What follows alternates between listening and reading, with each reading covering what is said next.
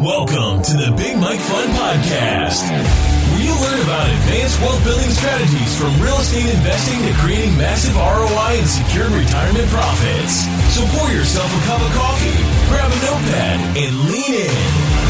Because Big Mike has got the mic, starting now. Welcome to the Big Mike Fund Podcast. I'm the Big Mike Zlotnik, and today it is my pleasure and a privilege to welcome Ken. Forgive me if I pronounce your name incorrectly. Majmudar, right? Right. That's close enough. Close enough. How would you say it? Ken Majmudar. Ken Majmudar. Ken is a good friend. He is a brother from the Collective Genius Mastermind. He lives nearby in New Jersey, just over. Now Pennsylvania. Now I moved to Pennsylvania. Oh, you're in Pennsylvania now. I guess you escaped the New Jersey higher tax and you moved to Pennsylvania. Yeah. Very recently, actually. Ken runs an RIA, Ridgewood Investments, and that's ridgewoodinvestments.com, right? ridgewoodinvestments.com. That's right, with an S. So let's talk a little bit about what's happening now. Well, first of all, a couple of things about Ken, just to share with the audience about you, your family, and then we'll jump into what's going on in the market today. Sure. Well, I started Ridgewood 20 years ago. I grew up in Jersey City, New Jersey. I'm of Indian origin, so I grew up. I came here at the age of 5, so I was quite young. And our first apartment was like a tenement apartment where I slept on the pull-out couch with my little sister. So I would have been 5 or 6. She would have been 3. She's a couple of years younger than me. But yeah, I went to school in Jersey City. Actually, even though I'm Hindu, I went to Jesuit high school. It's a Catholic school. And then Columbia undergrad, studied computer science and minor in econ and finance. And then Harvard Law School. Then I was an investment banker for 7 years. So I took companies like Garmin and Sirius Satellite Radio public, raised billions of dollars, did big M&A transactions that I would read about on the front page of the Wall Street Journal.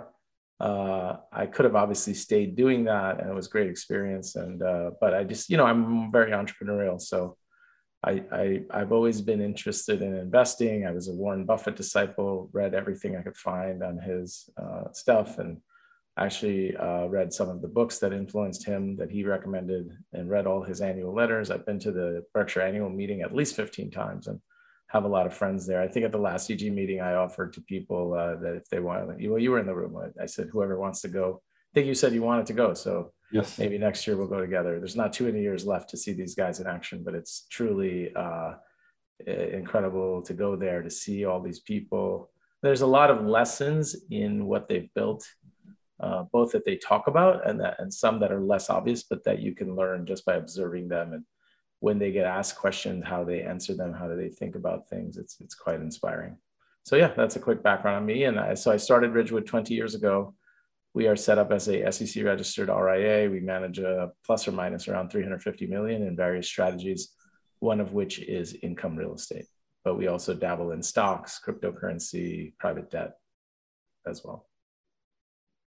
That makes great sense. Thank you for sharing that. And certainly big fan of Warren Buffett and value investing. And we'll talk about it another day. Yeah, absolutely. But right now, let's just chat a little bit about what's going on. We're recording this on July 7th, and I don't know when it's going to come out, hopefully soon enough. So we're seeing this interesting market that has obviously gone down quite a bit, especially in the technology issues. And the interest rates going up, at least the short-term rates are still rising. And Fed has signaled that it'll continue to do what they do, as the biggest enemy is the inflation. And they're less concerned about recession, more concerned about inflation. But the 10-year treasury at this point has gone down below 3%, and we've inverted on the yield curve. So are we in recession now? Are we going into the recession? Just high level, what do you think is happening out there? So I want to caveat this by saying, 1, I'm not an economist. 2, my way of investing is very long-term. And so I tend to be more driven opportunistically by where I see value. And obviously I try to stress test things. If I had to guess, forced to guess, I would say that we're probably in a recession. It just hasn't been officially declared. Remember, for those that don't know the nuance of recession, it's like a loaded term, but actually all it means is a slowdown in economic activity, right? So for 2 quarters in a row is the official definition. But you could say even if economic activity slowed down for a month or two, you could say that's a recession if you want to make that your definition. So chances are, I think we had 1 quarter of a definite slowdown in economic activity. I think we had probably so it just ended the June quarter, right? Right. So it takes some time for them to compile the statistics and report them. I would be pretty surprised if it's not the case that in the second quarter, given everything going on, that there wasn't a slowdown in economic activity. And by the way, typically our GDP, our production of goods and services grows, quarter after quarter, year after year. In a recession, it goes down a little bit, right? So typically it's going up. In a recession, it goes down for several quarters in a row. Very likely we're in a recession, yes. Yeah, just to add a little comment to that, latest I heard, this is a projection. This is not necessarily actual, and the actual will be known in a few weeks. The projection is GDP is negative, just a little over 2% in Q2, year over year. So exactly confirming what you said, that we are in some kind of recession. But recession certainly feels mild, and it also feels a little bizarre recession with unemployment still being at a point where people can't find employees, and it's such a low unemployment. Right. So as an RIA, making these very long-term decisions with the Warren Buffett philosophy in mind, what actions are you taking today? Just curious, are you buying anything that looks attractive today, or are you basically sitting and more waiting to see better opportunities? Are certain... It's a combination. We have been buying. We had cash to put to work. We usually try to have some liquidity buffer just in general for lots of different reasons. But you can't be opportunistic unless you have cash to put to work. So we have been putting it to work, not, I would say, super aggressively, kind of gradually and opportunistically. What I would say is that I'm not surprised by anything that's really happening now. It's very difficult to predict the timing of when things will happen, right? But if you look back, I mean, we are now at the tail end, I guess, hopefully, knock on wood, of a recession. Of the pandemic, right? The global pandemic. Well, back in early 2020, right before the pandemic kind of spread to the United States, and it was already you were reading about it in China and wherever. So things were pretty good, right? Now you have this pandemic that now, if you think about what the definition of a recession is, you'd think if we shut the whole world down, right, that would cause a depression, not a recession, right? And that was, if you remember in our meetings, March, April, there was a lot of people who were nervous, everything shut down, real estate market shut down. But then what happened, which is what the Fed's been doing lately, is they flooded the world with liquidity. And that's what they've been doing. This has been their playbook since at least the tech crash, right? And so this has happened now, tech crash, real estate crash, global pandemic. And even throughout the period between the real estate crash and this last pandemic, there's been a lot of liquidity. So liquidity is interest rates going down, liquidity is printing money and buying assets with it to drive down interest rates further. And then in this particular go around, it was even more explicit. Remember when they used to talk about throwing money from helicopters? Like, we couldn't do that. They literally did it this time, right? The PPP and they send those checks directly. So they literally just wrote a check to everybody. Say, here's some free money, right? If you're a business, you get this much. If you're an individual, you get this much. So it's kind of like not. People wouldn't have said, okay, there's going to be a pandemic, and then people wouldn't have said that they'll print maybe trillions of dollars of free money globally, right? And we did that in the United States, but many other countries in some form did that too. And it maybe even it was the right thing to do, right? But what happened is it led to a asset inflation in real estate and all these other things, while debt rates are really low. So instead of causing a reduction in demand, it caused an increase in demand after that initial disruption. At the same time, you did have supply being constrained by the fact that people couldn't like go to work in their factories and whatever for quite a while. And so you had this combination of things, all of which were kind of unexpected, even somewhat unpredictable. And so you had a boom, right? And so last year, you had the whole thing with GameStop and meme stocks and real estate prices going up 30, 40% in many markets. And so all of that cumulative, and then with that, combine that with supply constraints. So, finally we got inflation, right? And the Fed has a dual mandate, which is, a good amount of employment, but also with inflation under control. Right. And it's that way for a reason, because inflation hurts regular people who don't own assets much more than it hurts people who are investors and asset owners like you and me. That's right. So it politically, it got to a point where they were really denying it. They were saying, oh yeah, you could see the inflation ticking up since last year, but they were saying it was transitory, and then it got more and more and more. And then they were like, okay, we cannot ignore this anymore. Now we got to take action. So they started raising rates, and that clearly exacerbates the slowdown in activity. Understood. So thank you for the explanation. All that, I agree with that explanation 100%. What you just explained is what caused the inflation and what really happened over the last couple of years. But looking forward, just again, as an RIA, you're working with clients, and I know it's difficult to have a forward-looking lens. It's easy to look in the back, in the rear view mirror.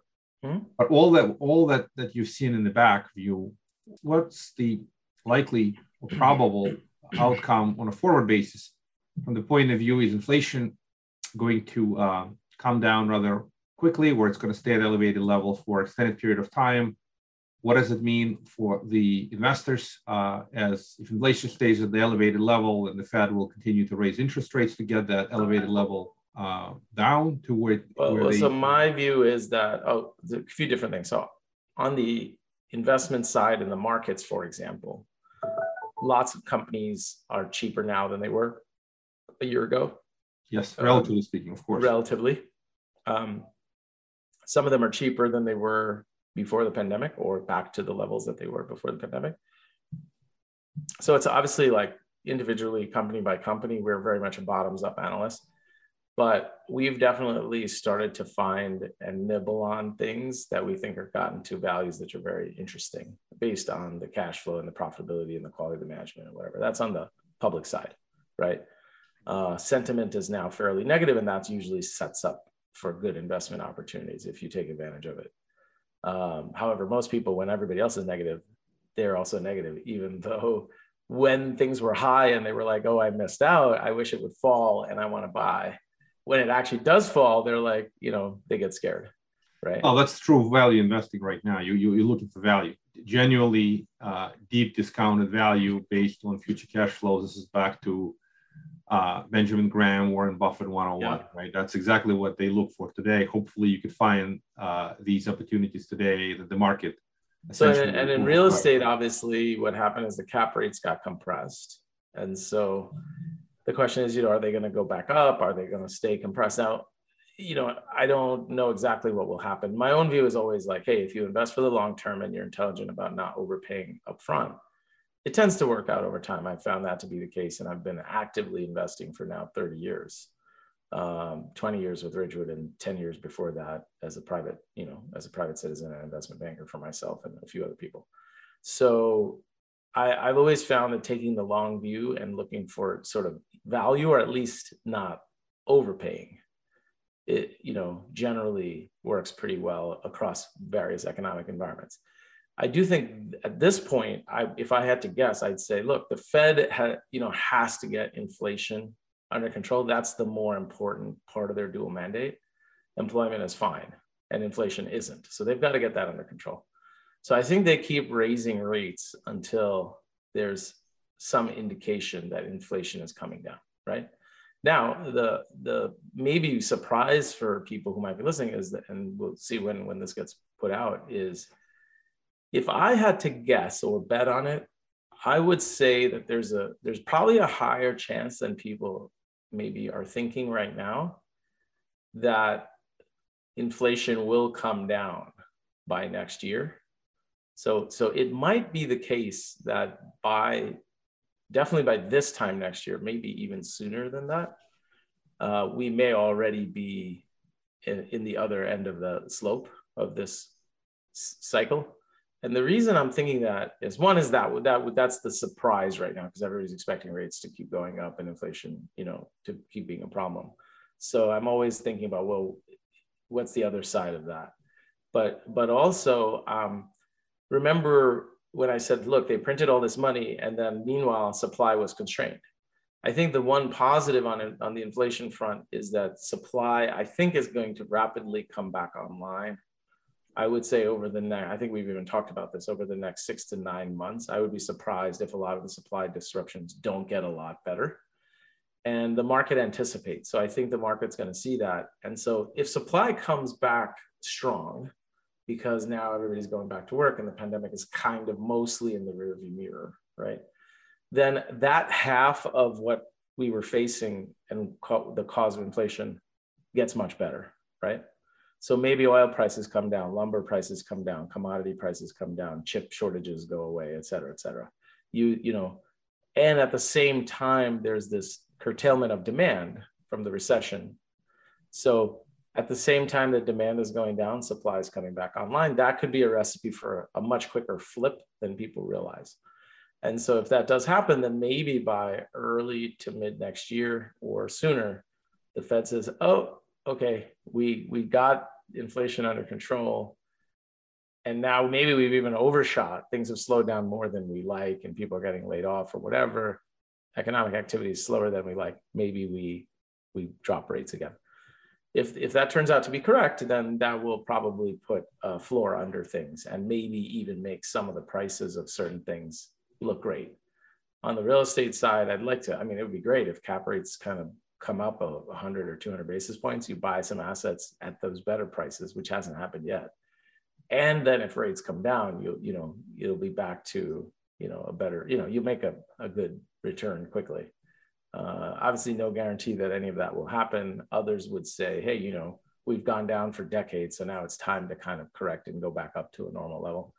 But based on everything I've seen, and based on me seeing this movie in the past multiple times, where every time the Fed raised, aggressively, and I'm talking really over the last 20 plus years, they would always reverse themselves within relatively quickly.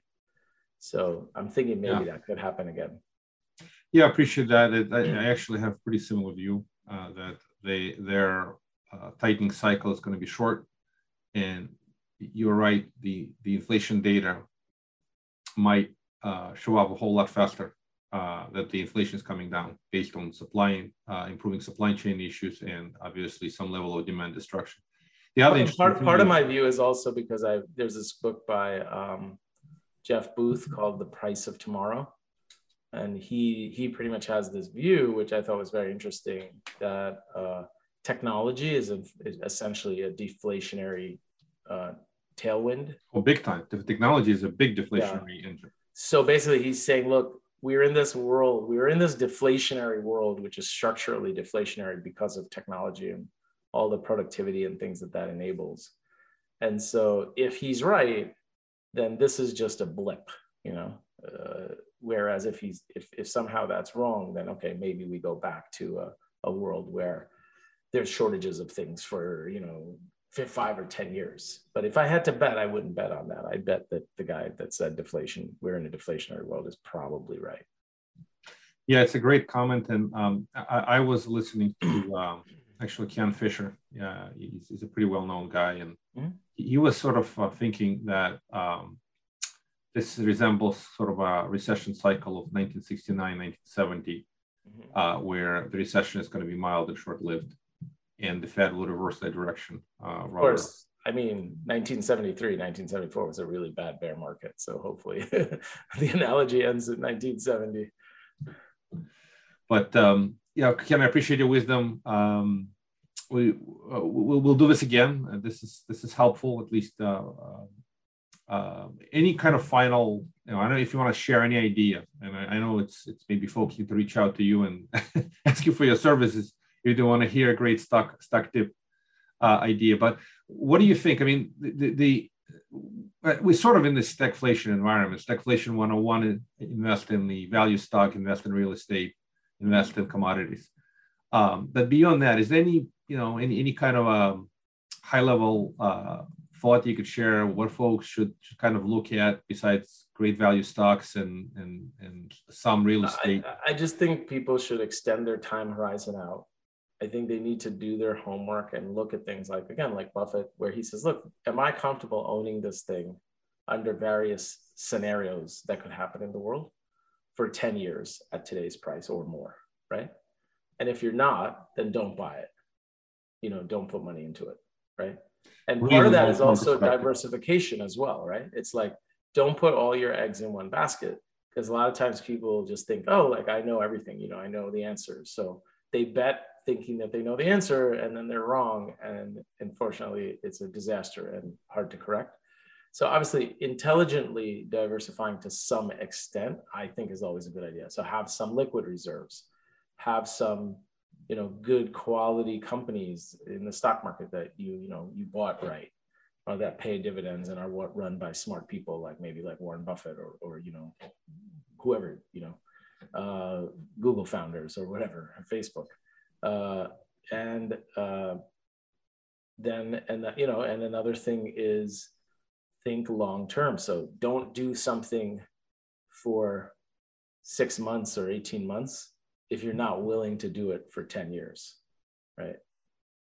Yeah, that's the most fundamental advice. And it's not always easy for everyone to invest with 10-year horizon, but that is classic Warren Buffett. You invest to buy indefinitely. But it's what it is. It's a way of thinking about things that's right. Really the bigger value. Like it's even true in life, right? You think like, where do I want to be in 10 years or 15 years? Not like, oh, I want to jump up and down and be somewhere tomorrow all the time, right? That short-term thinking will steer you wrong a lot.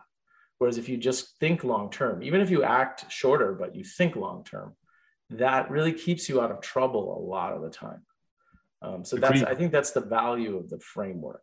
And by the way, I would also say like, you should do your homework before you make investments, or et cetera. But if you don't have the time, let's say, because you're focused on whatever else, then find someone you can trust who's doing the homework for you, right? Whether agreed 100%. Somebody like you with tempo or whatever, but you got to rely on somebody. You either got to do the homework and do the work, or if you can't, then you got to have somebody you can trust who is doing it at the level that needs to be done to be a long-term player. And those are the words of the wise. Thank you, Ken. Appreciate your wisdom. It's ridgewoodinvestments.com. Appreciate you coming on the podcast, and all good things come to an end. So does this podcast. Thank you. Exactly. Thanks, Mike. Thank you for listening to the Big Mike Fund Podcast. To receive your copy of Mike's How to Choose a Smart Real Estate Fund book, head to BigMikeFund.com or visit Amazon and type Mike Zlotnick. Keep listening and keep investing Big Mike style.